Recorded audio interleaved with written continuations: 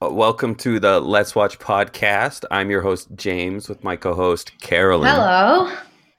And on this episode, we're going to be talking exclusively, pretty much, about the Oscars that just happened. But first, Carolyn, is there any movie you want to talk about that isn't involved with the Oscars? Because if it is, then I'm going to cut you off and we'll just go there. Surprisingly, I have managed to find some time for things that are not Oscar movies, though it was a big push to get in anything other than just the Best Picture nominations lately. But on the weekend, I saw a movie called A Quiet Heart, which is an Israeli film that came out this year.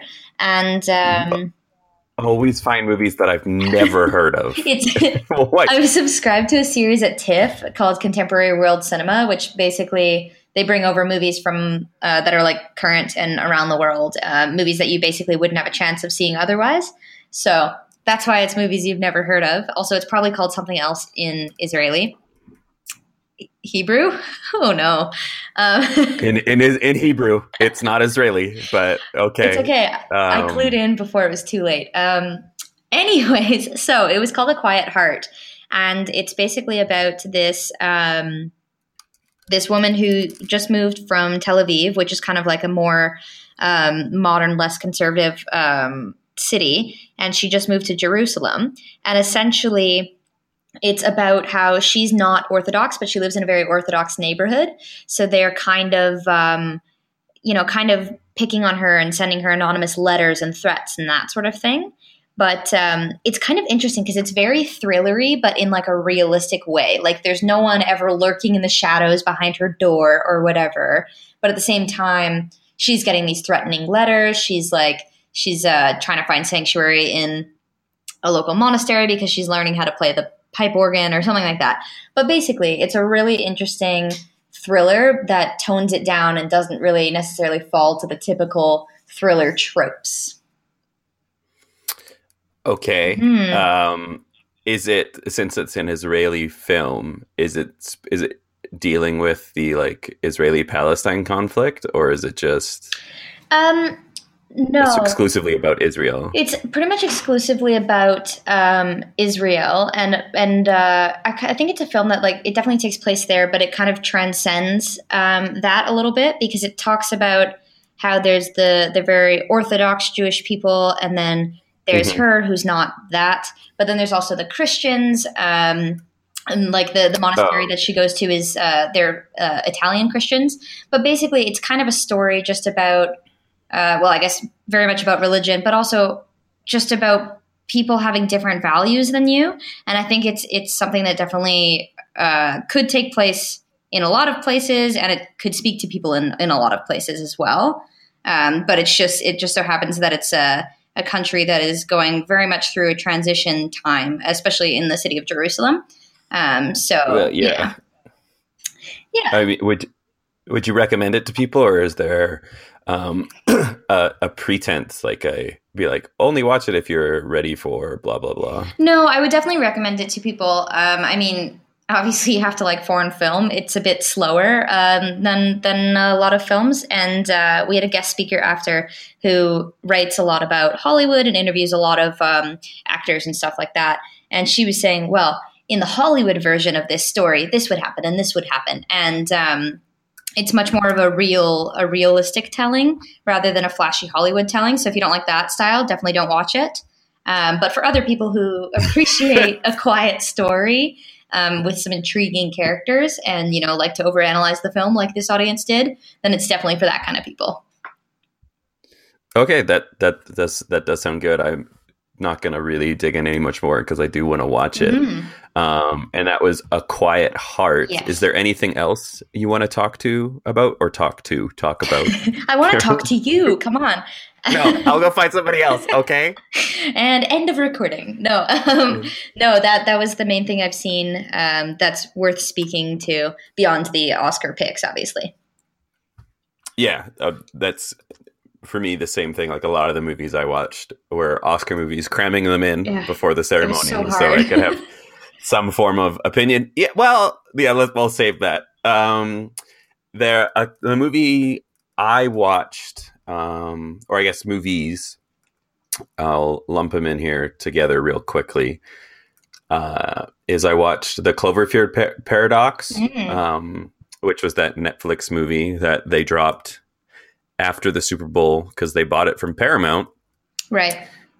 Because Paramount was like, this movie's gonna fail. So they bought it for $50 million and then released it. And it has like a great cast, like Gugu Mbatha-Raw, David Oyelowo, Chris O'Dowd. There's a bunch of like recognizable people or like people who are going to be bigger. And it sucks. It is it is not great. It is bad. I mean, it's like I feel like it's a movie that was shot and then they wrapped it and studios were like, oh, this isn't good. Or J.J. Abrams was like, we can make it a Cloverfield movie, and they obviously shoved in the Cloverfield tie-in. But like even the part in space, like it starts out and it's trying to be like have you ever seen Event Horizon? No. Okay, so it's trying to be like weird stuff happens in space with like dimensions and stuff, right, and kind of like a horror movie, and then it like switches halfway through into like Sunshine, where the spaceship is blowing up and stuff, and like incredibly smart characters are making really dumb decisions. So that's really all I want to say about that movie is like, if you want to watch it, but like you can be on your phone the whole time. It doesn't really matter. So grab a beer and 20 friends and basically have it on in the background. Yeah, and laugh. Like the performances are really good because all of the actors are very talented. Like Gugu Mbatha-Raw, I don't know how to say her middle name. Mbatha-Raw is a very talented actress, right? And same with David Oyelowo. Like these are two powerhouses, and like Chris O'Dowd is the best part of the movie, but his character doesn't fit with the rest of the film. Like he's the comic relief, which makes sense for like a horror, like a kind of a thriller movie, and then it switches into like this space disaster movie. His character's doing the same thing, but everybody else has changed. It's like, now's not the time, dude. So it's a comedic guy in a space horror thriller, and he's Irish. Sounds fantastic. His performance is good, but it doesn't fit with the film entirely. Right. But it was directed by a woman, and like that, it doesn't have anything to say about like the quality. Obviously, I just think it's interesting. Or was it? I can't. No, it wasn't actually. I got that wrong. It was directed by an African American filmmaker.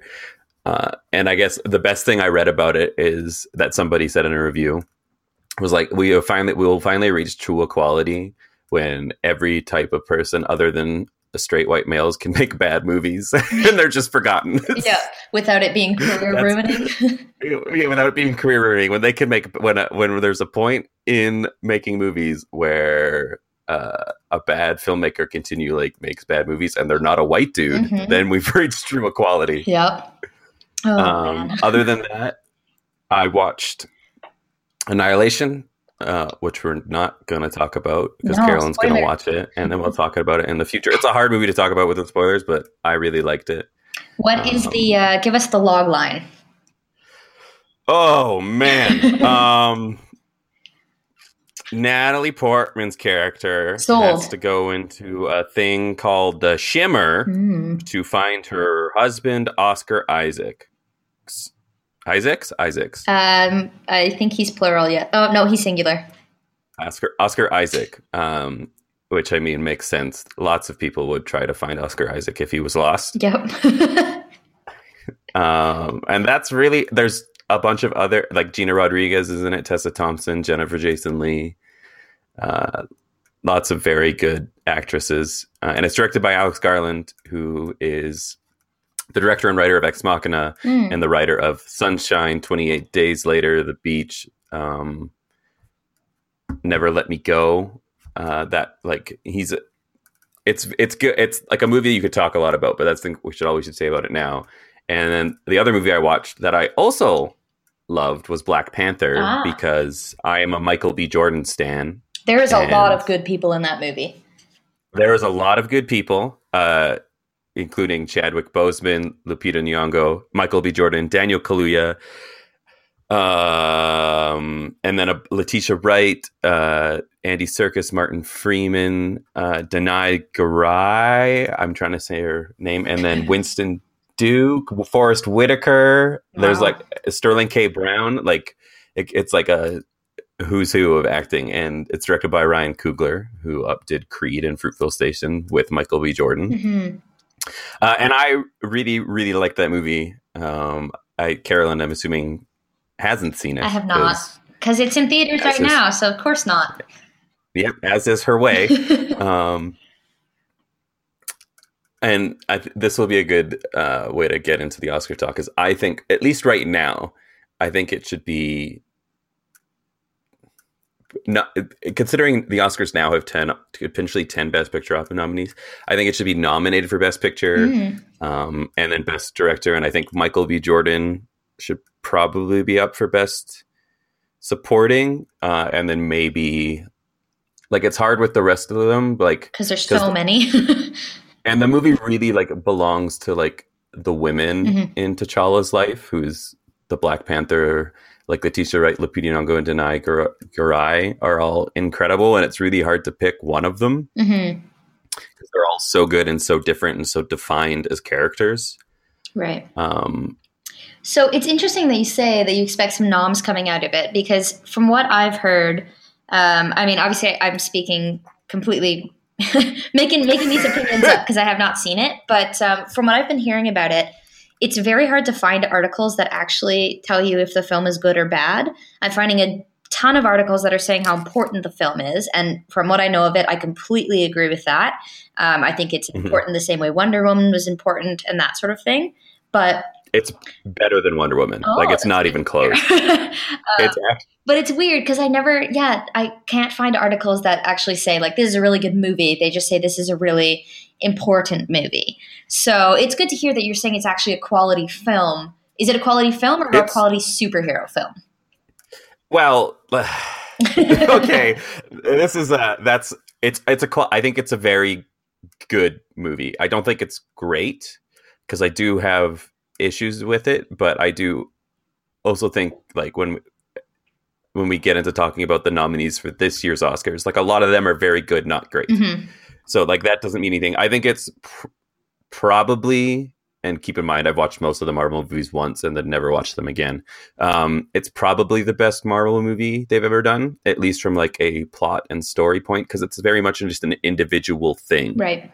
Like, it doesn't really rely or even talk about the rest of the Marvel universe. It's like, nope, it's about Wakanda and it's about T'Challa and it's about these people. And it's like saying, like, a lot that I don't want to spoil for you or for people who haven't seen the movie. One of, like, the few, because everybody has seen it.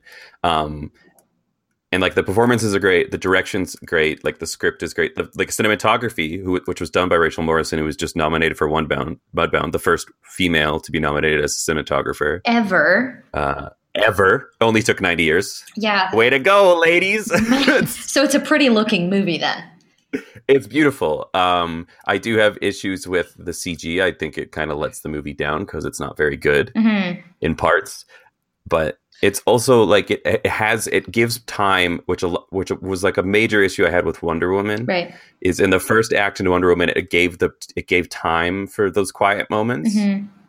And Black Panther throughout the entire movie gives time for those quiet moments. Oh, that's good, because that's what Wonder Woman fell victim to partway through the film, especially the third act. And, like, this isn't really a spoiler, but the movie doesn't end with, like, two superhero or superpowered gods throwing shit at each other. Like, it certainly has its big climactic fight, but it is more than just the hero and the villain. Like, there's a lot going on. Yeah. Well, it seems so. There's so many, like, characters in this film. Yeah, and they're, like, all, like, they all get character development, and they're all important to the story. They're not just there for future movies. I think, like, the character who's given, like, the least to do is T'Challa, and he's, like, he's supposed to be the main character of this movie, but everybody else is, like, this is their movie because he already got introduced in a previous one. So we've already been introduced to him, so you don't need to spend time on that. Really, you need to spend time on everything else. Which film was he and in? Michael B. Jordan. Civil War. Oh, of course, yes. That's like what happens in Civil War is a bomb goes off at the United Nations and it kills his father, and that's like the inciting incident for this movie. Michael B. Jordan, who plays Eric Killmonger, is just incredible. He's the best villain they've ever had. Like, it's not even close. And he has cool hair. He is a fucking god. That hair is great. But we'll talk about it more when you've seen it, because there's a lot I would like to say about that character. But they actually, he has a point and he has a side that is very well established, and it is like it makes you think in the theater of being like, well, who's actually right here? Like, there's a lot of viewpoints. Yeah, that is important for the current climate, let's say. Well, it's interesting too, because then it's not just good versus evil, which always makes for a more dynamic story when it's done correctly. Yeah, and like, I guess the last thing I'll say before we move into the Oscars is that if you haven't seen it, you should go see it. But it is very much like Ryan Coogler and Michael B. Jordan are doing like a De Niro Scorsese thing, where they're like working together early in their careers, and I'm like very excited to see where their partnership goes, because I legitimately think, I mean, Michael B. Jordan, everybody's gonna love him forever, because I mean, look at that guy. But like Ryan Coogler is like a very exciting filmmaker for what he could make outside of big studio movies, because if he can do them well, what can he do with something that's all his own? Yeah, I'm looking, and it says that the two of them have another project in development right now called Wrong Answer, which it should be cool. Michael B. Jordan plays a teacher, which, if I ever see a teacher that looks like Michael B. Jordan, damn. Yeah, but like moving on to, I guess we should move on to the Oscars. Might as well. That movie will at least be in the discussion for next year. It should be at least be discussed. Yeah. Like, I feel like it's earned that, because it's made the most. It's going to make the most money this year, which is remarkable because it's only March. Yeah. Yes, and that's incredible. Do you want to start at the top, or do you want to start at the bottom for the awards? Like, do we just want to start at the Best Picture, or do you want to start at screenplay and work our way up? That's a great question. Let's screenplay. Yeah, let's start with screenplay. Do screenplay. But first, I guess, for just a little bit of an intro to the Oscars this year, there was a couple exciting things. So as you mentioned, there was the first female cinematographer ever. Congratulations, lady. There was also spoilers. Oh no, she didn't win. No, she did not. But the fact that movie was in so many categories was exciting in itself. It looks like an interesting film too. But anyhow, other topic. But there was also the fifth African American and the fifth woman ever to be nominated for Best Director. So that is a very exciting thing. And once again, why is it taking so long? But I guess that's, progress is slow. But there's progress. So I guess we can't complain about that. No, but it is, hopefully it won't be another 8 years or another 10 years until the next female director, because Billy Below was in 2008, right? And now... Yeah, I believe so. Or no, she was in 2010. She was nominated for Zero Dark 30, I think. No, right? It was nominated for Best Picture, for sure. What... Did you say Catherine Bigelow? What she won for was the Hurt Locker. So whatever year that was. Yeah, but Zero Dark 30 was also nominated for awards, which was after it, and she also directed it. I just don't think she was up for director, but I guess, yeah, it's been 8 years since a female directed movie has been nominated for Best Picture, which is ridiculous. Yeah. Or or Best Director then, yeah, sorry. She was nominated for Zero Dark 30, I just checked. So it has been director. There's been, I think, Ava DuVernay for Selma, like a couple years ago, was nominated for Best Picture, but not for the main one. I do find it interesting. Getting sidetracked. I find it interesting when films that are nominated for Best Feature are not nominated for Best Director. Well, there's 10 spots and 5 spots. That is true. But sometimes ones win, I guess like this year, not like this year, like normal years, when the Best Director and the Best Picture are different, which is always kind of interesting. I thought that's what it was going to be, like the new normal, because that had happened like 4 out of the previous 5. But this year was like a difference, but I bet you that's what it's going to be like in the future. Yeah, we can get to why we think that is when we reach those categories. Mm-hmm. Anything else you want to talk about the Oscars? Big things that you want to mention? No, that's a good introduction. We can hit the categories, and then we can talk about the best and worst parts and our disappointments and excitements. Yeah. Well, we'll start with the best adapted screenplay, which was won by Call Me by Your Name, which was written by James Ivory. The other ones that were nominated were The Disaster Artist, that James Franco movie about the room, Logan, the superhero movie, Molly's Game, Aaron Sorkin's gambling movie, and Mudbound. It's a very diverse category. Which is that Netflix movie, which I've seen, and it's about shortly after. It's about just after World War II, Mississippi, with a white family and a black family living as neighbors, and one working on the other's farm, and their relationship, which is the movie that Rachel Morrison filmed that got her nominated for Best Cinematography. Mm-hmm. Interesting thing about Mudbound too. It was directed by a woman, and she made an active effort to have female heads of most of the departments. So female head of cinematography, hair and makeup, costuming. I think the assistant director was also a female. So definitely looking for some representation and diversity in the crew, and I think that's what made it really interesting. And it's good that this movie was kind of honored with the nominations this year.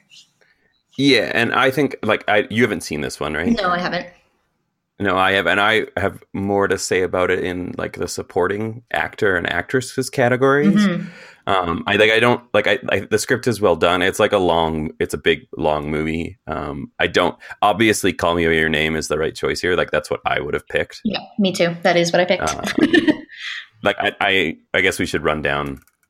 I've seen all of them except Molly's Game. And Carolyn, you've seen which ones? I've seen Call Me by Your Name. I think that's it. What else was there in the category? The Disaster Artist, Logan, Molly's Game, and Mudbound. Yep. I've seen Call Me by Your Name. Carolyn. Okay, well, this is probably the only time we get to talk about Call You by Your Name. Probably, yeah. In the next couple categories. What did you think about that movie? It's interesting because as I was watching it, I don't know. Everyone says this about it, that it felt very real with this relationship. Blah blah blah. I've never been a teenage boy, so I can't speak to it myself. But what surprise! But no, I did find it really interesting the way the relationship developed, especially because it was awkward. It was not self-confident, but there were moments of confidence and that sort of thing. I don't know. It felt very real. I think Armie Hammer did an incredible job. I think the script kind of wandered in weird places, but I think the last 20 minutes of the movie changed my entire opinion about the movie. Because I wasn't really sure how I felt about it until then. And then the last 20 minutes, I don't know why, but it suddenly just really just wrapped it up nicely. Well, it's like a lot of the important stuff happens in the last 20 minutes, right? Like it spends a lot of time taking its time to get where it wants to go, which I guess we should a spoiler alert for all of these movies because they've been out for most of them a year or for at least 3 or 4 months now. Yeah. So we should spoil them, but it takes I think it's over an hour before Elio and Oliver even start really liking each other or acknowledging that there's an attraction. Yeah, they kind of just coexist before that. Yeah, and in his parents and everything. And I do think a lot of it is the script because the character's dialogue is very natural and it takes place mostly in Italian and French and English, so it jumps all over the place. They switch in and out of languages incredibly. They do, yeah, and I think that mostly rests on Timothée Chalamet's performance, which is as well as Armie Hammer. They're both incredible in this movie. But that's like, I guess we could talk about that more in the when we get to when we talk about the acting stuff for movies, because that's what we've seen. But like, and James Ivory was like 89, and he's like one of the greatest living screenwriters and playwrights in the world. So it's great that he got his Oscar for a movie that actually deserved it too. Yeah, and from what I've heard from people who've read the book that it was adapted from, I know people, they love the book and they also loved the movie, so they appreciated that the film was such a good representation of the book, even though apparently the ending is completely different. Oh, really? I don't know how it's different because I haven't read the book, but it is.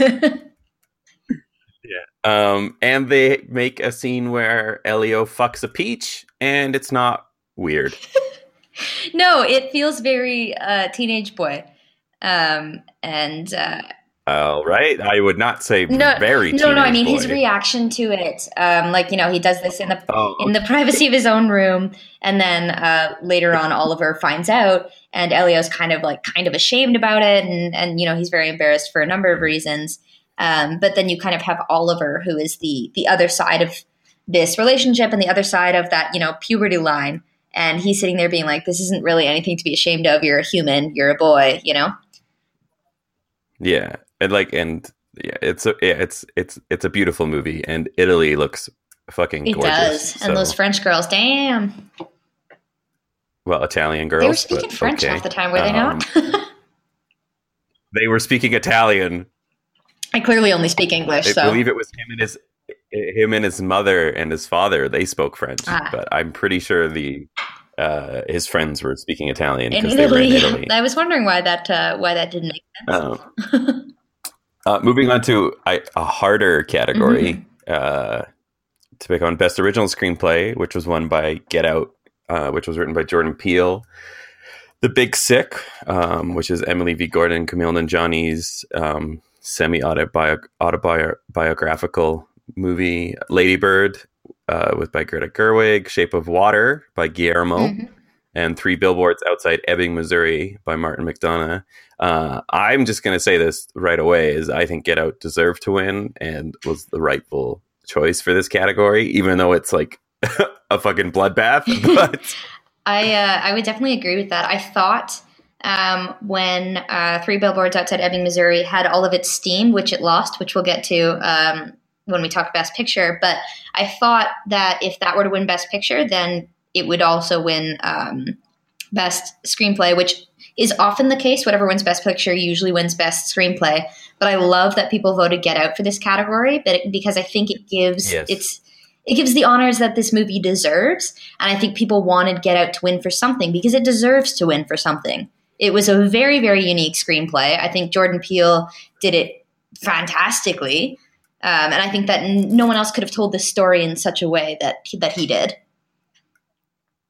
No, that's true. Like, this is a movie that is very differently from him, but like, it was more than just the script, which was like incredible. Is that there? And you've seen the movie. It's like during the scene when Daniel Kaluuya is talking to Allison Williams about, like, he's telling her about his mother.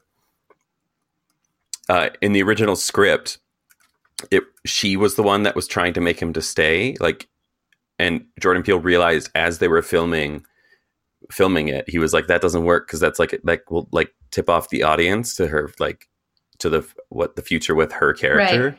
So he changed it so it was more like then he would come to the realization on himself, so it wouldn't do that. So it's like, and he noticed that, and like, I think that also goes along with the script, is like I don't know most any directors really that would realize that during film, be like, no, this is wrong. This doesn't work for what I want to make, which I think really is the reason why this movie works, because it is like a little like puzzle box almost. It's like the more you watch it, the more hints you get and the more you pick up on stuff. Whereas like the other movies that I've seen, which is like the only one I haven't seen is The Big Sick, but I love Lady Bird. It's like maybe my second favorite movie of the year. Oh, it's so good. It's so funny. It's so good. And I have like a lot to say about just praise about that movie. And like, I think The Shape of Water is like a very good movie. I think the script's probably the weakest part of that movie, though. I would agree. If I'm being honest, it was the most contrived, I would say, of those. Like, it was the most obvious plotline. It's a Romeo and Juliet story, which is fine.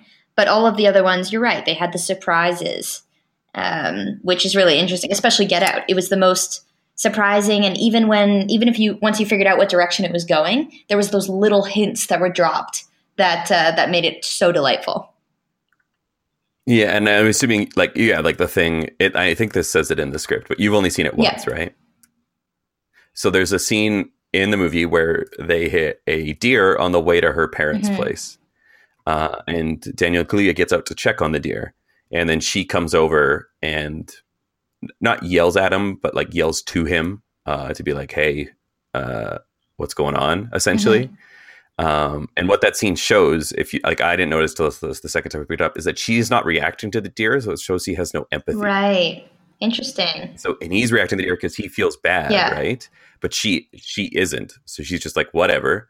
And then, like, obviously not letting the cops see his ID, so they don't know he's there.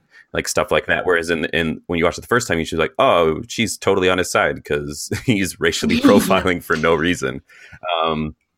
It's stuff like that makes Get Out such an incredible movie, whereas other movies that don't do that stuff, other movies that are like this don't do that, and that's why it's really exciting to like as a who knew that Jordan Peele would be like one of the most exciting screenwriters. Do you want to talk about supporting actor or actress first? Either one. I guess let's go for actor first, because that's what was first in the Academy Awards. True. And that was won by Sam Rockwell for 3 Billboards Outside Ebbing, Missouri. Willem Dafoe was nominated for The Florida Project, which I have not seen. Woody Harrelson was also nominated for 3 Billboards, Richard Jenkins for The Shape of Water, and Christopher Plummer for All the Money in the World, which I also haven't seen. What about you, Dunk? I've seen 3 Billboards and Shape of Water, of those ones. I wasn't like super concerned about missing All the Money in the World, because that seems like a token nomination for Christopher Plummer because he replaced Spacey, which was the right thing to do. And it was like, thanks for doing that. That's a good thing. Everybody should do this. Now, I think Sam Rockwell's performance, I guess this is where we'll get into like the 3 Billboards stuff, because I wasn't that big of a fan of that movie. I think Sam Rockwell was good in it, but his character was not. And I don't think he should have won for this. I actually don't think the person I would have picked isn't even nominated. But who would you have picked for it? There's a Rob Parker, I believe is his name, and he's in Mudbound, and he plays Mary J. Blige's husband. And he's the best part of Mudbound by a fucking mile. Like, I just don't understand how the people who watch that movie are like, let's not nominate Mary J. Blige, and they like see her husband. I just don't understand how they're not like that guy. Like, who is famous. That guy? And she's the singer, acting. Like, she's fine, but he is like incredible in the movie. Like, it's like he shows up in like the first 2 minutes of the movie, and you're like, who is that guy? Like, that is, and he's people recognize him because he's in like a bunch of the Marvel shows as like the low level criminal that crosses over into everyone, called Turk, I believe. And that's where I recognize him, but he's just unbelievable in Mudbound. And that's why I would have picked. Like, I think obviously I love Sam Rockwell as an actor. I just wish he didn't win for this movie is my main thing, I guess. But he's great. Like, Sam Rockwell is always good. Yeah, he's very good in this film. But you're right, his character's a bit of he's a bigot. I think Sam Rockwell did well at the character, but I don't know that it's necessarily a hard character to play. I was just surprised that like it wasn't even surprising that he won, you know, because from what I heard, Willem Dafoe was incredible in the Florida Project, and for once he didn't play a creep, which is rare for him. I really, really want to see that movie. I just didn't have time to get it in. Well, it wasn't nominated for Best Picture, so it instantly was not first priority. Yeah, true. Yeah, like I want to be like my problem with Sam Rockwell's character isn't that he's playing a bigot. Like Hmm. people can play bigots. I just don't think that's particularly like stretching him Hmm. as an Hmm. actor. I actually thought Woody Harrelson was better in the movie. Oh, Woody Um, Harrelson was really good in this film. he was really good. I guess what's your opinion on Three Billboards?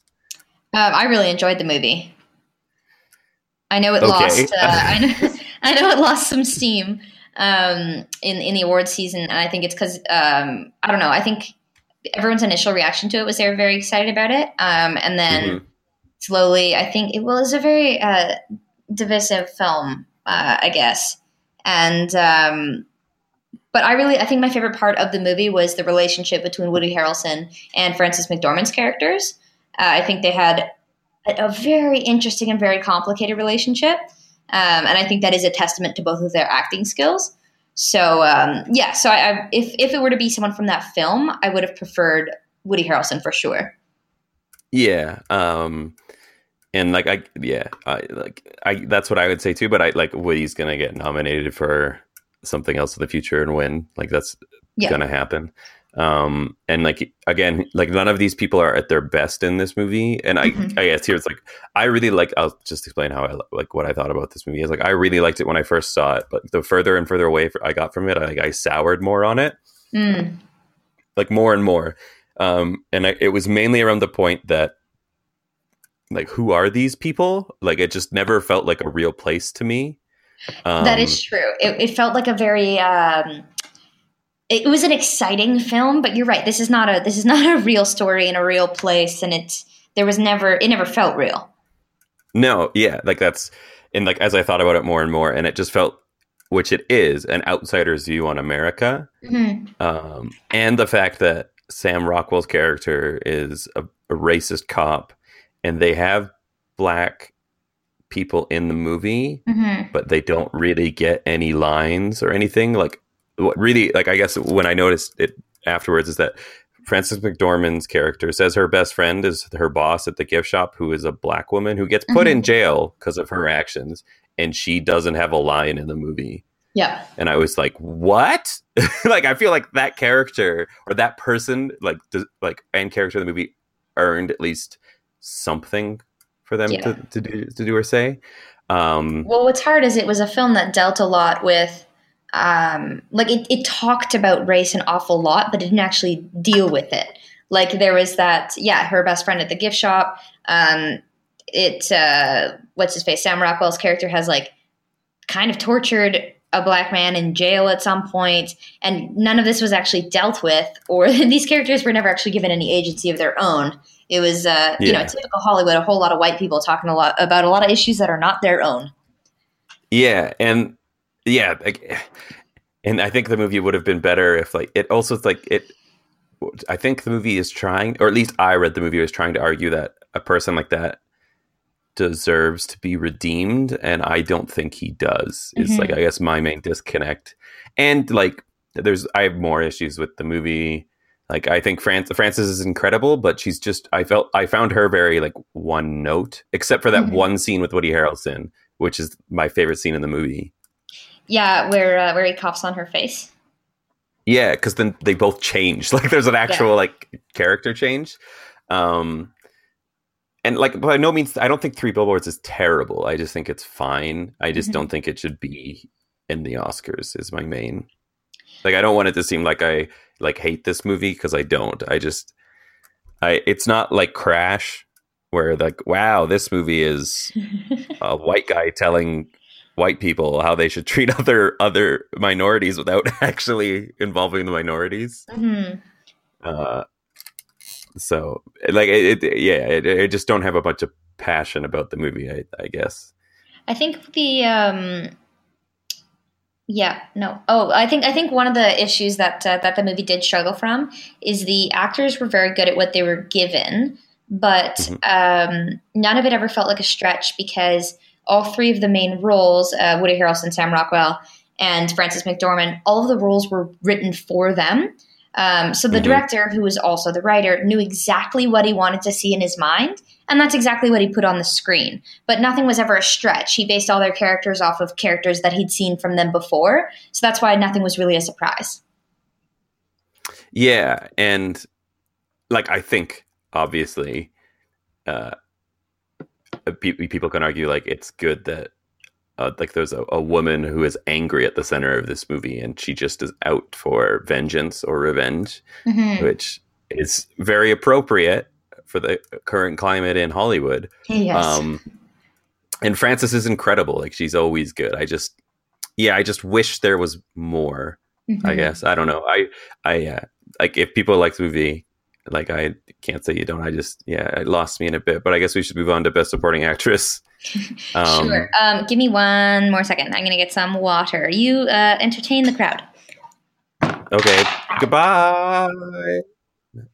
Best supporting actress was Allison Janney for I, Tonya, which she won. Mary J. Blige for Mudbound, Leslie Manville for Phantom Thread, which neither of us have seen, Laurie Metcalf for Lady Bird, and Octavia Spencer for The Shape of Water.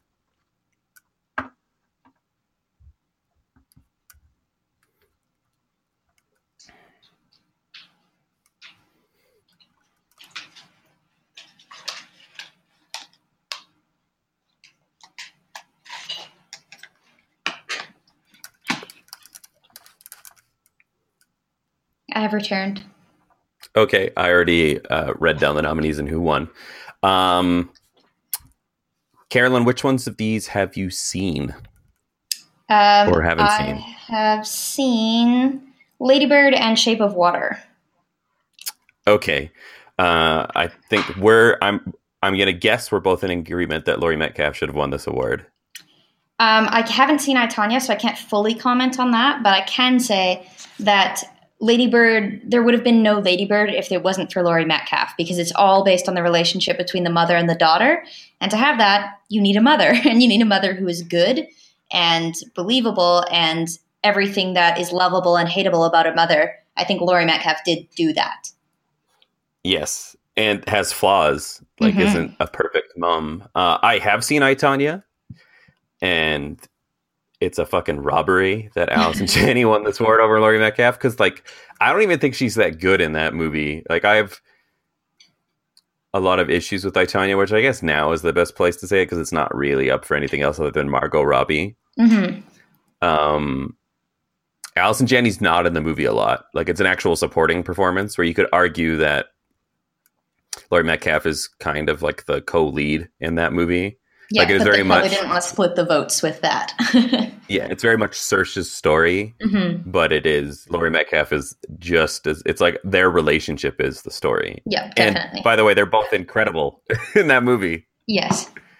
Um, and I haven't seen Phantom Thread. Like I'm sure it's good because it's a Paul Thomas Anderson movie, but whatever. But my main issue with I, Tonya, it's about Tanya Harding, who people Right. don't know may or may not have arranged for her biggest competitor in the States to get her knee bashed before the Olympics and the trials. Mm-hmm. And I feel like her upbringing was terrible because she just went from like abusive relationship to abusive relationship. Like her mother sucks. That's Yeah. who Allison Janney plays.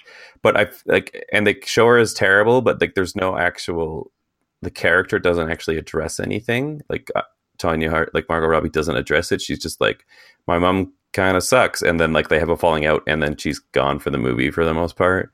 And Right. then she goes and marries this guy who ends up being involved and goes to jail Well, he was the for the knee Nancy breaker, Kerrigan wasn't he? stuff. No, he like hired the people who did it Right. essentially. And they kind of played their relationship where he beats the shit out of her a lot for like comedy. And I Mm. was like, that's not funny though. It's a comedy, but he also hits her, and it's like a weird, and they don't pull off that tone properly Mm. because Interesting. Sebastian Stan, who's good, plays him like as an aw shucks guy, and I'm not that terrible. Right. And I never hit her, but then the movie shows him hitting her all the time. So it's like you have to address that, and they don't. Is my main thing, and I just don't think Janney's just being. If you've seen any other movie where Allison Janney's in, where she's kind of being snarky and mean, like that's what Hmm. she's doing here, except with a bird on her shoulder. Right. It's interesting because from what I've read about all the actors, like this is it's a pretty strong category. I think there's a lot of really good really good supporting actresses.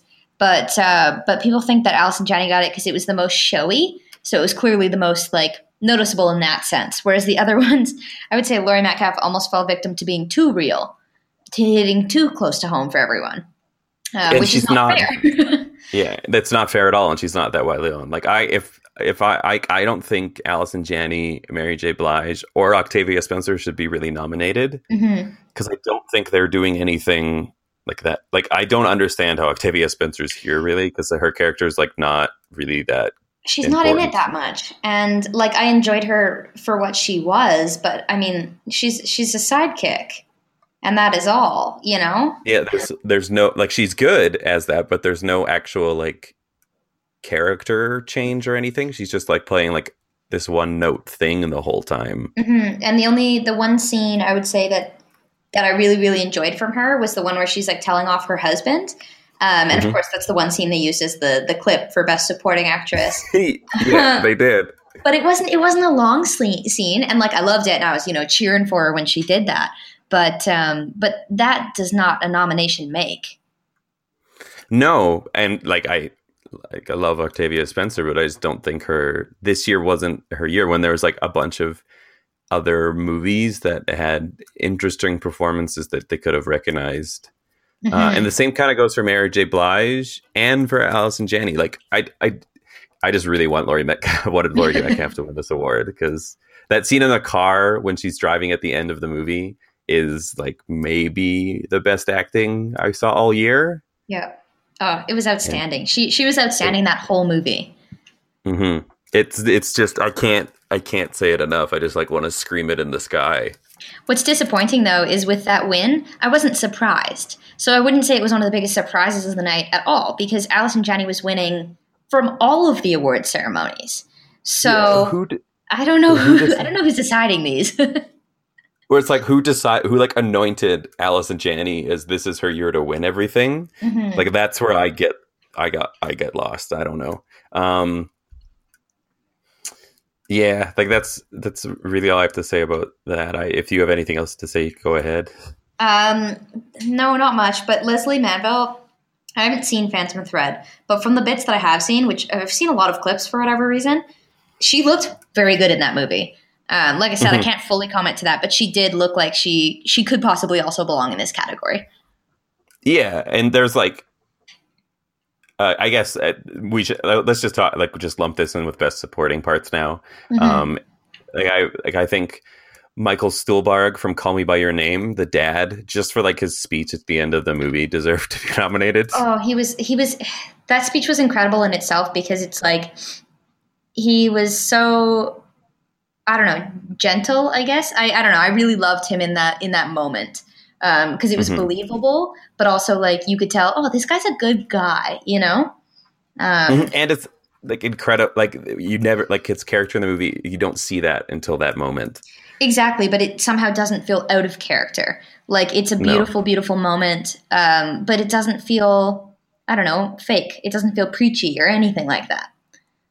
No. And like, I'm just, like I completely agree with that. Like it's like I wish that he doesn't have that big of a part in the movie, but I wish he would have gotten nominated for that. He was also in The Post and Shape of Water. Fun fact. So he knows which horse to tie to. That man gets around. He loves money. Other than that, like I guess The Post. I actually like The Post a lot. I think you could have also nominated Jason Mitchell from Mudbound. But if I had to pick one, I'd pick Rob Parker. I'm just scrolling through the movies I watched that came out this year.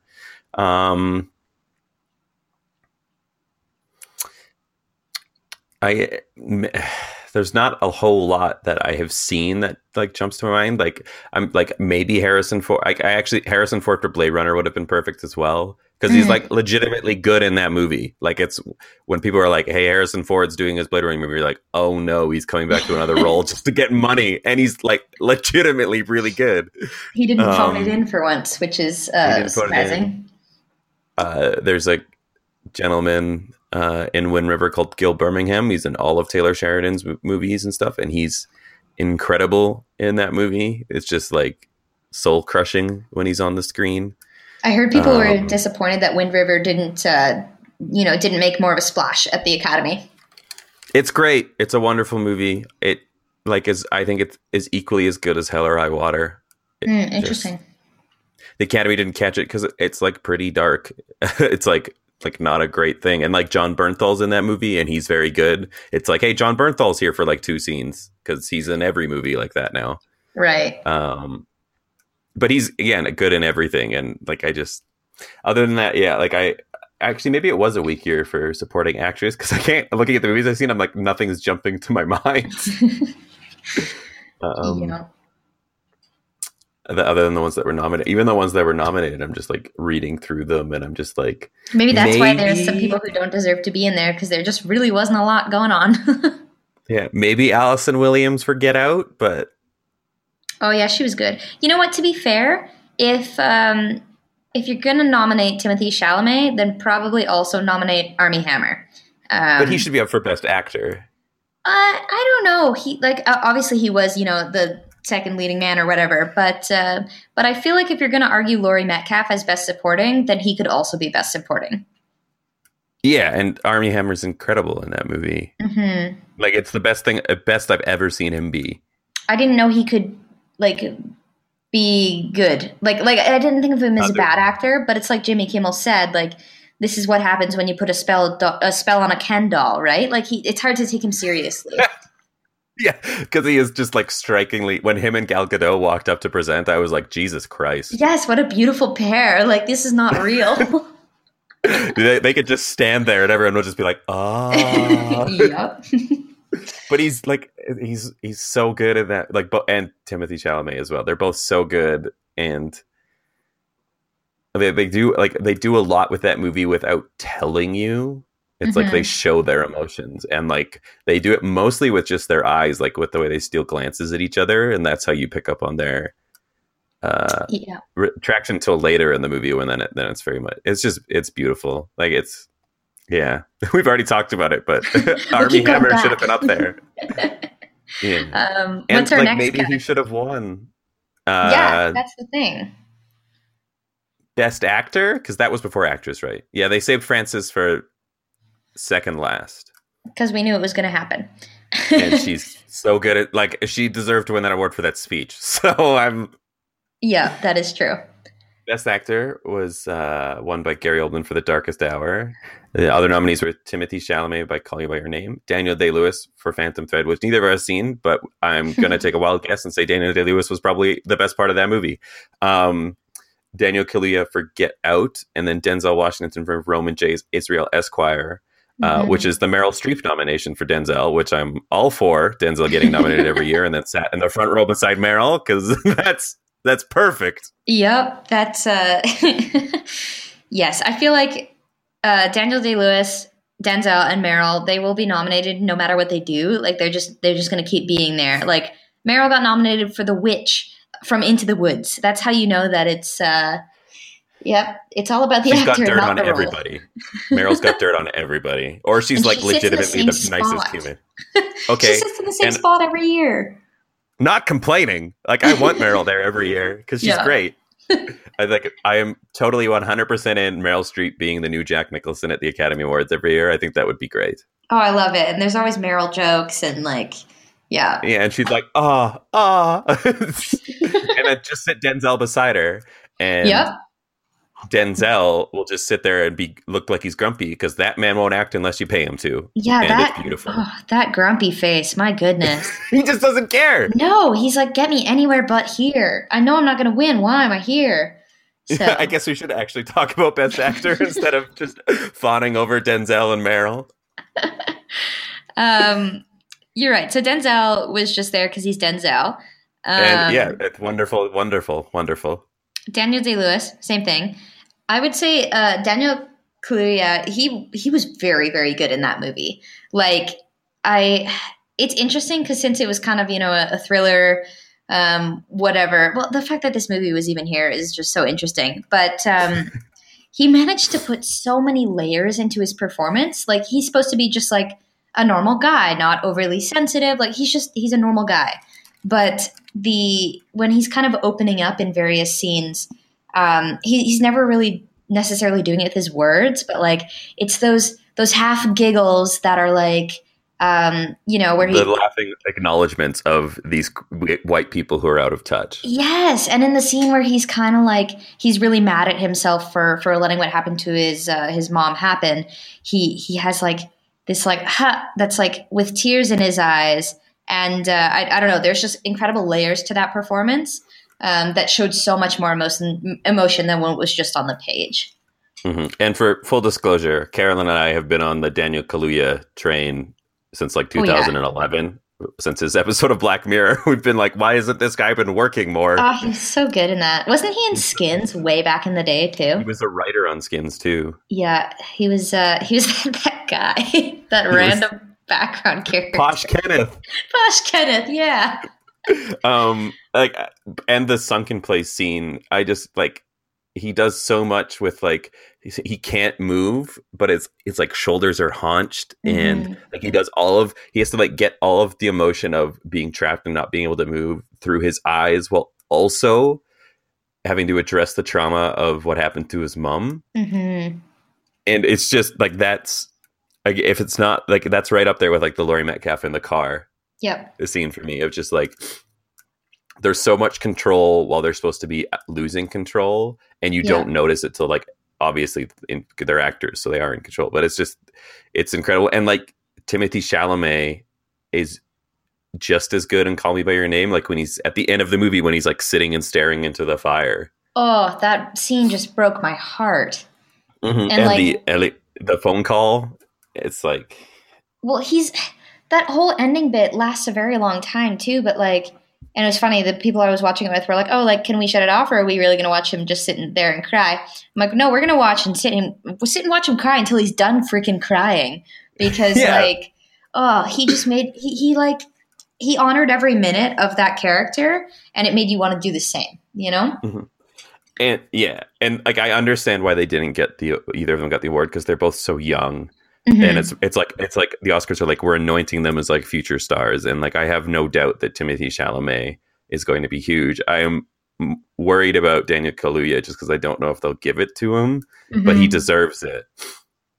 Yeah, I have and like Gary. I guess we should talk, Gary Oldman, who allegedly, the guy who won? allegedly may have beaten his ex-wife. Which, not a great look, Oscars, but allegedly. He said, she said he did. He said he didn't. So who knows? But maybe he did. It's just like he's good, but it's like a super Oscar baity performance. Like, he's wearing a bunch of prosthetics and makeup, and he's portraying a historical figure that everybody who's older and British and white might love.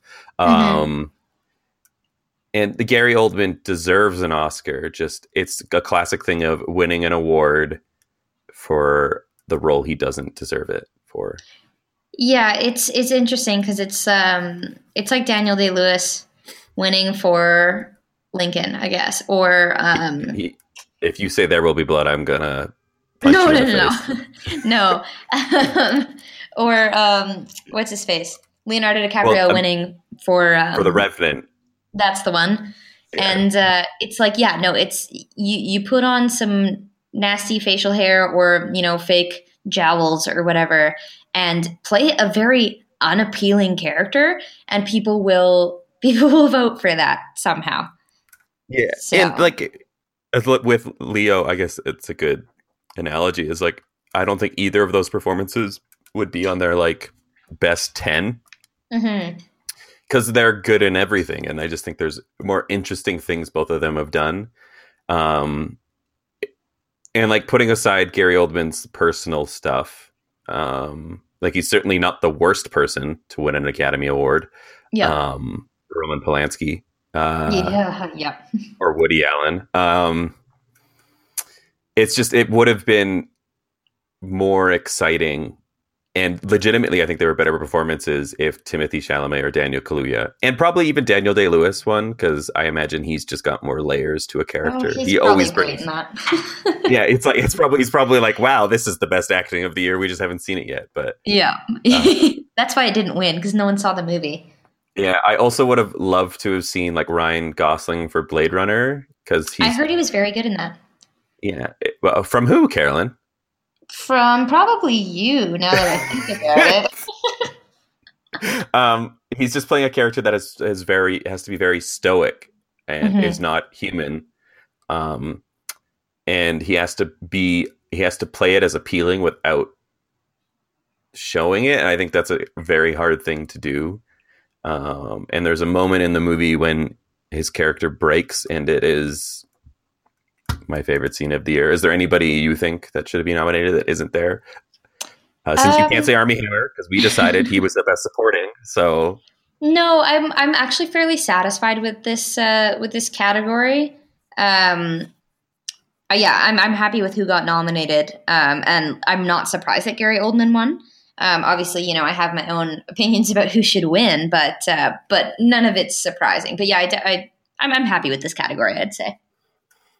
yeah, like it's from like an acting standpoint, I think it's like a very, very strong group. What's interesting about the Best Actor and Best Actress, which is kind of flipped this year from the past 89 years, I guess. Normally, once you watch all of the Best Pictures, you've ticked off all of the Best Actors except for like maybe one. Whereas this year, it's completely the opposite.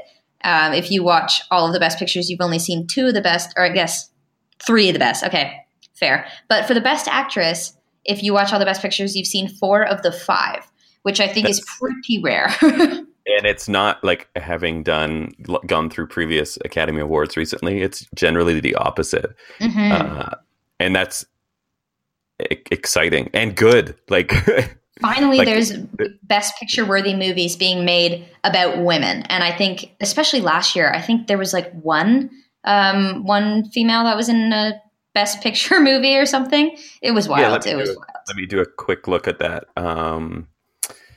It was La La Land. For Emma Stone. Yeah, that was the only one. And the year before that, I believe it was Spotlight, Rachel McAdams. Oh, no, she was Best Supporting, wasn't she? Yeah, there was no real lead in Spotlight. No. It was Saoirse for Brooklyn and Brie Larson for Room. It was 2 out of them. And for the men, it was also 2. Interesting. So the Best Pictures just had no good acting in it? Apparently. That's what I'm gathering from that. But moving on to Best Actress, obviously it was won by Frances for 3 Billboards. Sally Hawkins was nominated for The Shape of Water, Margot Robbie for I, Tonya, Saoirse Ronan for Lady Bird, and Meryl Streep for The Post. And I believe the only one you haven't seen is I, Tonya. Correct. And like Margot's good in the movie. I mean, she hasn't been in a bunch of movies that I've seen, so it's the best I've seen her do. But that might not be saying a lot. She's good. She's also very beautiful, which helps. But I think it's like a good performance in a bad movie, in my opinion. Well, also, doesn't she play 3 different age ranges for Tonya Harding? Yeah, okay, barely. By age ranges, you mean there's a scene where she looks young and then they make her look a little older because like with a hairstyle change, and then they make her look old at the end. So it's like 2 minutes of her being old. So it's like, not really. So more a hair and makeup testament rather than an acting one. Yes. Now this category is like pretty brutal with the exception of like Margot's good and I think deserves to be there. But the other 4 are just incredibly strong. Yes. And it's like, I don't like, honestly, if I think I'd probably pick Meryl. It's hard though, because I've seen Meryl do performances like that before. I mean, what I can say about her performance in The Post was that she had a great character arc and she played it very well. Because there's like slow subtleties of strength coming out of her character. And when she does eventually take some action, she does it in such a fascinating way, because it's not like her character suddenly is a strong character. It's like she's still questioning her decisions and she's timid on it, but she's got a bit more weight behind her actions. And I thought Meryl did that fantastically. Yeah, and actually, like I think Tom Hanks probably deserved to be nominated as well. Yeah, that's true. It was his accent that was off-putting.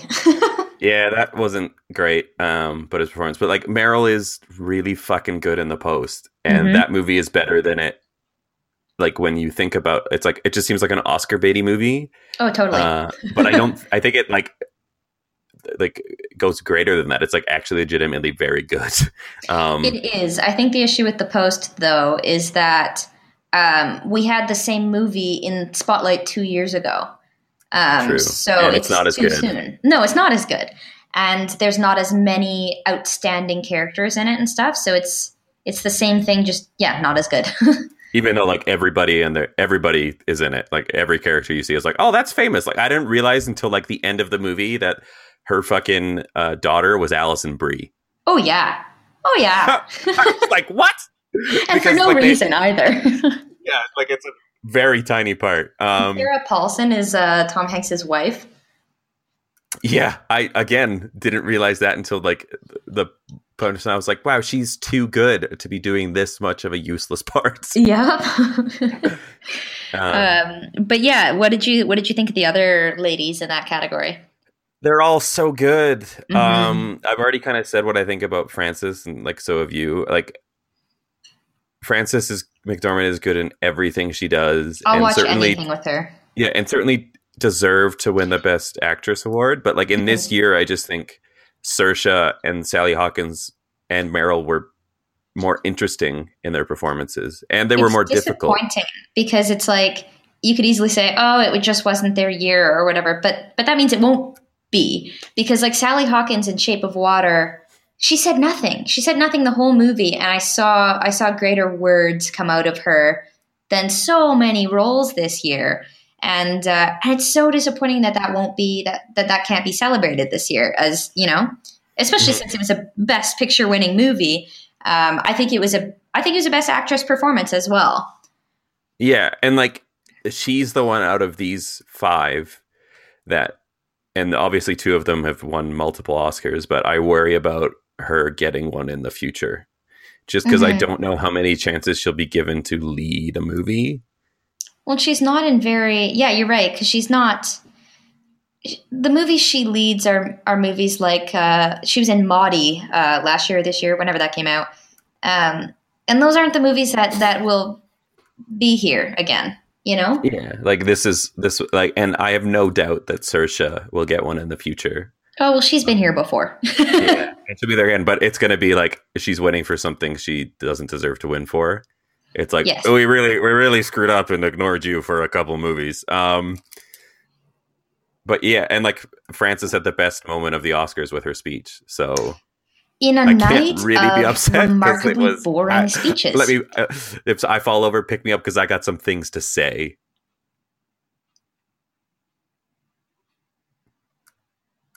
Are you back? Yes, I am. That was weird.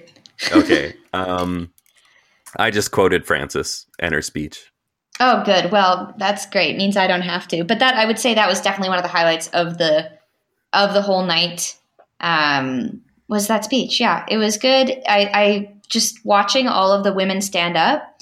It was awesome. It was very, very cool, and it was kind of nice because it was a way to celebrate the best actresses who didn't win, who deserved to win. And also, yeah, all of the other women, obviously, but no, it was a very, very nice moment. Mm-hmm. And before we move on to director and picture, we should probably call out that Saoirse Ronan and Daniel Kaluuya sound nothing like they do for the characters they play.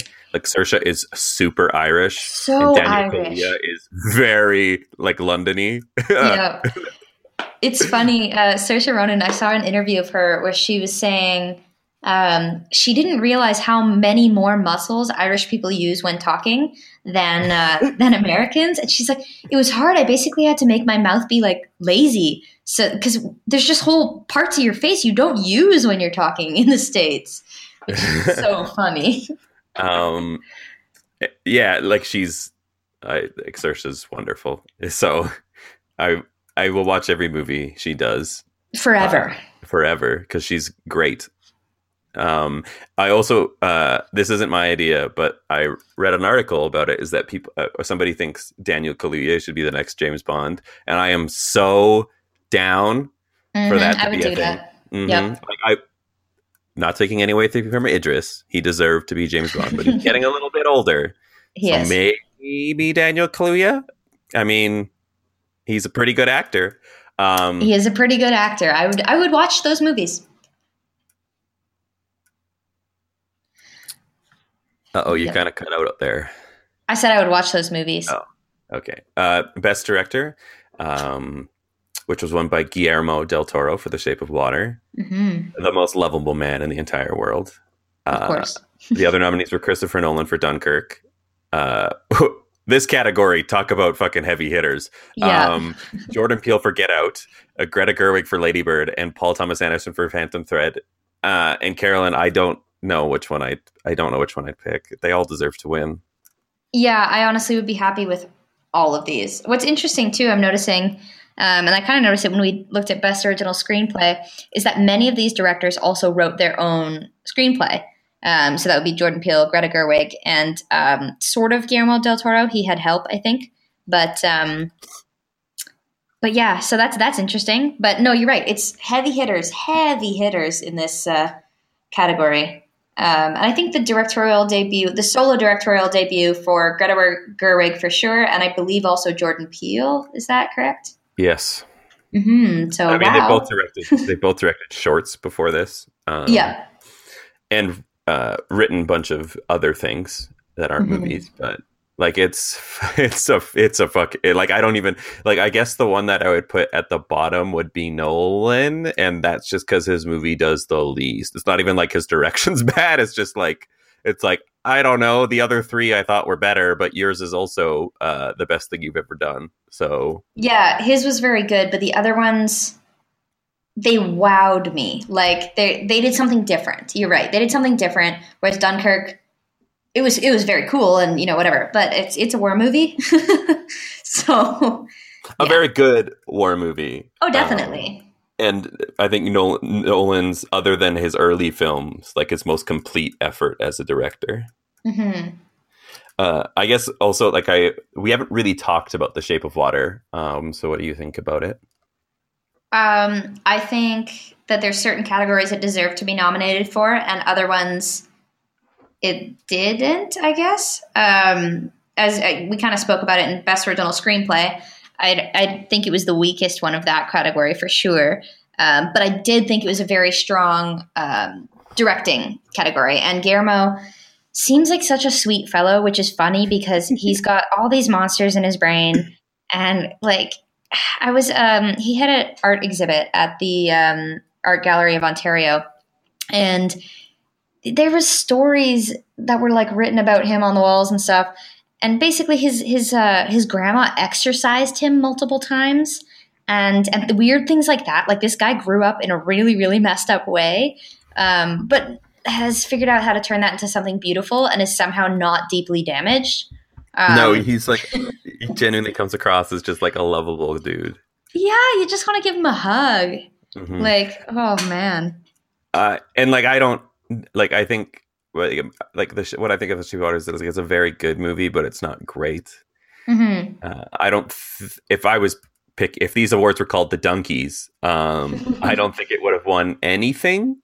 But I bet it would have been like nominated. It wouldn't have been nominated 13 times, but it would have been nominated a lot. But I don't think it would have won anything. Yeah, it definitely would have been nominated for Best Actress. That would have had a chance to win. Cinematography would have had a chance. Direction, as well. Direction for picture. sure.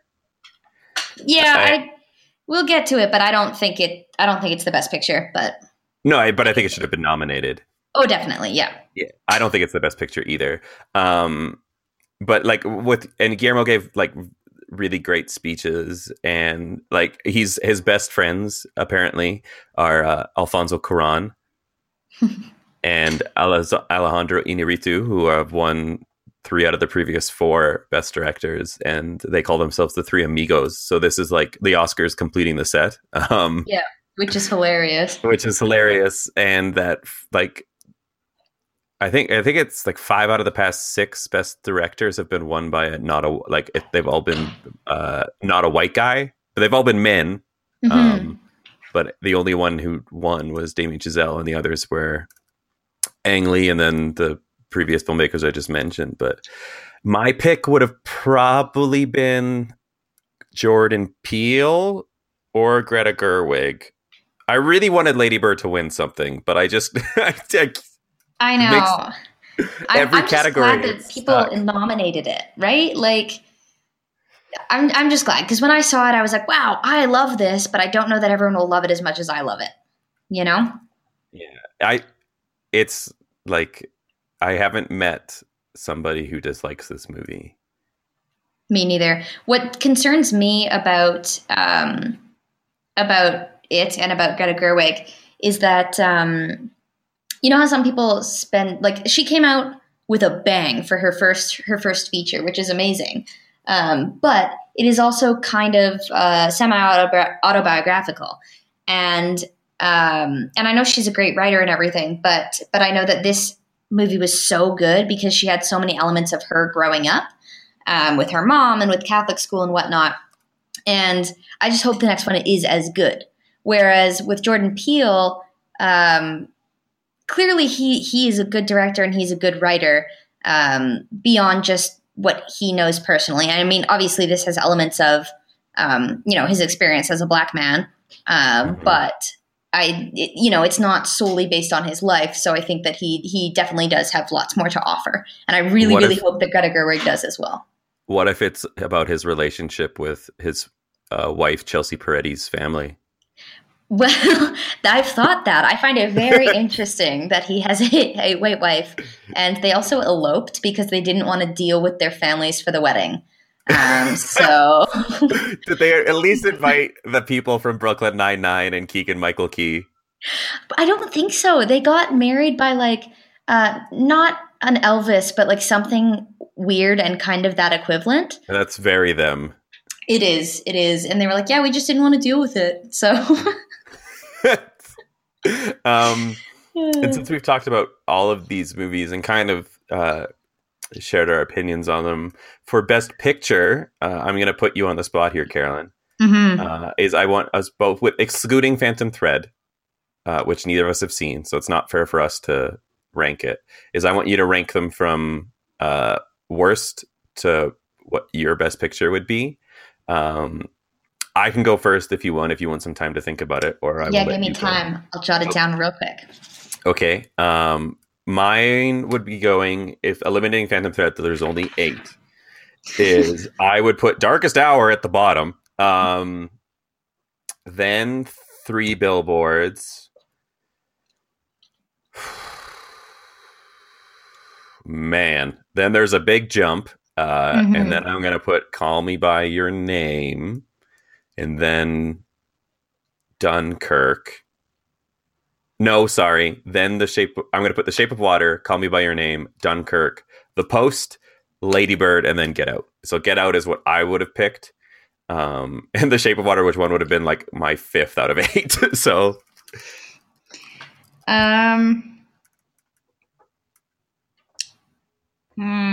Okay. I am done. Okay. So, Darkest Hour would be 8th.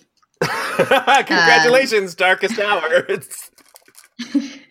Darkest Hour, you're the worst other than Phantom Thread, which we didn't even bother to see. So I wanted to see it. It just was barely here in Calgary for any time. And I tried very hard. On video on demand. I tried hard as well. Yeah, I'm thinking I might see it. They have it at TIFF on 70 millimeter film. Ooh, so I might check that would be pretty great. Mm-hmm. It just came there. It was there the weekend before the Oscars, but I was out of town. So, but anyways, so yes, Darkest Hours, you are the worst. And then I would say, now I'm reevaluating all of this. Call Me By Your Name. Oh, that far down? There's nothing else that I really dislike. That just surprised me as I'll continue. Then The Post. Okay. Then, not because I dislike The Post, just because I like Spotlight better. I know it's not fair, but it is what it is. And then Dunkirk, and Okay. then Three Billboards, Okay. Shape of Water, Lady Bird, then Get Out. Oh wow. Hmm. I if you'd asked me before, I would have bet $1 million on you putting Lady Bird first and second and third.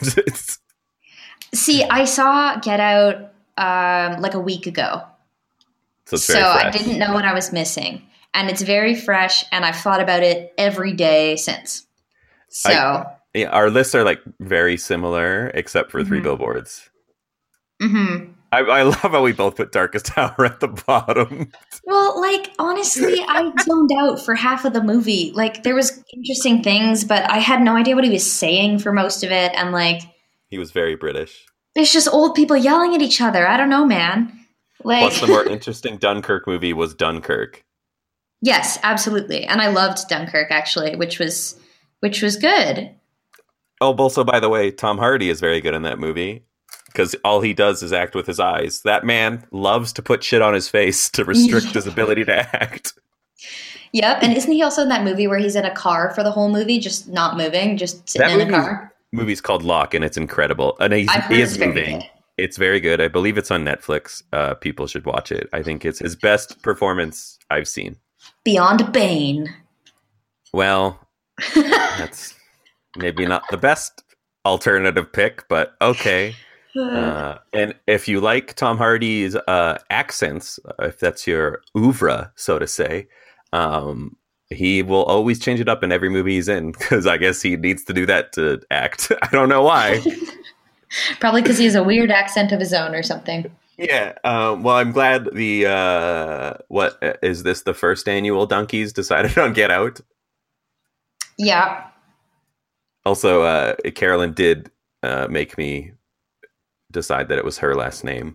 It was forced upon me. It was. It was. It always is. It just works better.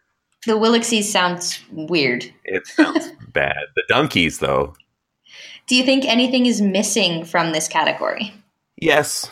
Obviously, I'm partial to Blade Runner. I just think it's if I had to put, I would think Blade Runner would have been in the middle somewhere for me. It probably would have been above Shape of Water, but it's close to that. I mean, I don't think Darkest Hour or Three Billboards should be there. Other than that, maybe Mudbound, but I can see why. Like, I think that movie is kind of a mess in places. I'm trying to think of the big movies. Not really. I mean, it would have been cool to see like Logan, but it's not good enough. I think Wonder this Woman would have. category. Oh yeah, everyone was mad that Wonder Woman wasn't nominated for Best Picture, and even Gal Gadot was like, "It's that's not Yeah, why we made this movie." I know. Gal's a wonderful human. I love her so Yeah, much. she's like, "Thank you, I appreciate it, but that's not what we were trying to do." Like, Yeah, that's not the point of Wonder Woman. mm-mm. It's a good movie, but it's not at this level. Um, I really liked Thor Ragnarok a lot, but I mean, maybe I would have just liked to seen Chris Hemsworth get something from that. The one that I would put up there is Okja, which a lot of people didn't see, which is a Netflix movie by Mm-hmm. Bong Joon-ho, I believe. Let me just make sure that I'm right on that. But it's a wonderful movie that Netflix financed, and instead of them financing Bright, I wish they would do more stuff like Okja because it's wonderful. That's the one with isn't Tilda Swinton in that one? Yes, it is a Bong Joon-ho movie. He also did I believe Snowpiercer and The Host and stuff like that. Oh, sorry, not. Yes. Yes, he did do that. He's done it like Okja in his in the movies he's made is like one of his weakest ones, and it's still pretty fucking incredible. So if you haven't seen it, it's available on Netflix, so people should go check it out. I think What? I think this category is interesting because it definitely shows changing Oscar times. Like several years ago, you would have never seen something like Get Out in there, Or Lady Bird. or Lady Bird for sure. Obviously, you would have seen Darkest Hour, Dunkirk, Post. Three Billboards, probably. The Post, yes. Phantom Thread, sure. It's got Daniel Day-Lewis. Even The And Shape Call Me of by Your Water Name, probably would. maybe. Yeah, I don't think The Shape of Water would have been there 5 years ago. No, for sure. It's a love story with a sea monster. So, and With Call a Me by Your Name as well. It's got that whole peach scene, which makes people uncomfortable. So, Also, it's about gay guys, so but Moonlight made that cool. yes. But it's interesting because Call Me by Your Name and yeah, a lot of these were very small movies originally, and like just even being considered is just shows such change. And I think honestly, the reason that Shape of Water won is because I think Get Out and Lady Bird split that kind of vote, Yeah, I agree. and then Shape of Water just snuck right in there. So Yeah. How weird is it that we're both kind of just like on Shape of Water, and it's a movie about a woman having sex with a fish man. well, that says it right there. It's a movie having sex with a fish man, and there's literally nothing. It's strange to say this about a movie with that premise, but there's nothing original about it. I mean, there's original stuff about the way it looks and the way it's directed, and like it's a beautiful looking movie, but the plot line is Romeo and Juliet with fins. So yeah, that being said, I did enjoy it. I watched it and I enjoyed it. I was never surprised, but I enjoyed every minute of it. So I guess that's good. I know, it's a weird thing that, and I've been seeing like a lot of film people I follow as well, is that everybody's like the most boring movie that is the one that won, and it's really 5 years ago probably wouldn't have even been nominated in it because it's about a woman in the first 2 minutes is like masturbating in a bathtub with an egg timer. And then has sex with a fish man. So, and what's his face squeezes off his finger. Ugh. Oh, Michael Shannon. Oh, he was really good in that movie, actually. It was very good. A very one note performance, but he was very good. Well, yeah, that's the thing. All he was given was bad guy. Yeah, the only people with like a character arc were Sally Hawkins and the Fish Man. Fishman he should have been nominated. That would have been so good. He was there. It would have been like Doug Jones, and then what has it been like? You know, they say the character owns like Shape of Water as Elsa Esposito, and Doug Jones, the Shape of Water, as Fishman. Oh man, it's so funny. It's like it won Best Picture, and like who even was the Fishman? Like who played that man? It was the guy who played the Fishman in Hellboy. So clearly, he's been typecast as a fish man. What a life that guy lives. I mean, to be fair, if he's riding Guillermo del Toro's train, I think he'll do okay. I do think he's in every movie del Toro's done, or at least his Hollywood ones. Oh my goodness, his title on IMDb is Amphibian Man, so he doesn't even get a name though. Oh, he's a weird looking dude. He's weird looking. What? As a human. Wow. Okay. What better place to end than that man is weird looking? Oh man. So, do you have any last thoughts or criticisms or anything about the Academy Awards, about the ceremony? I wish they were shorter.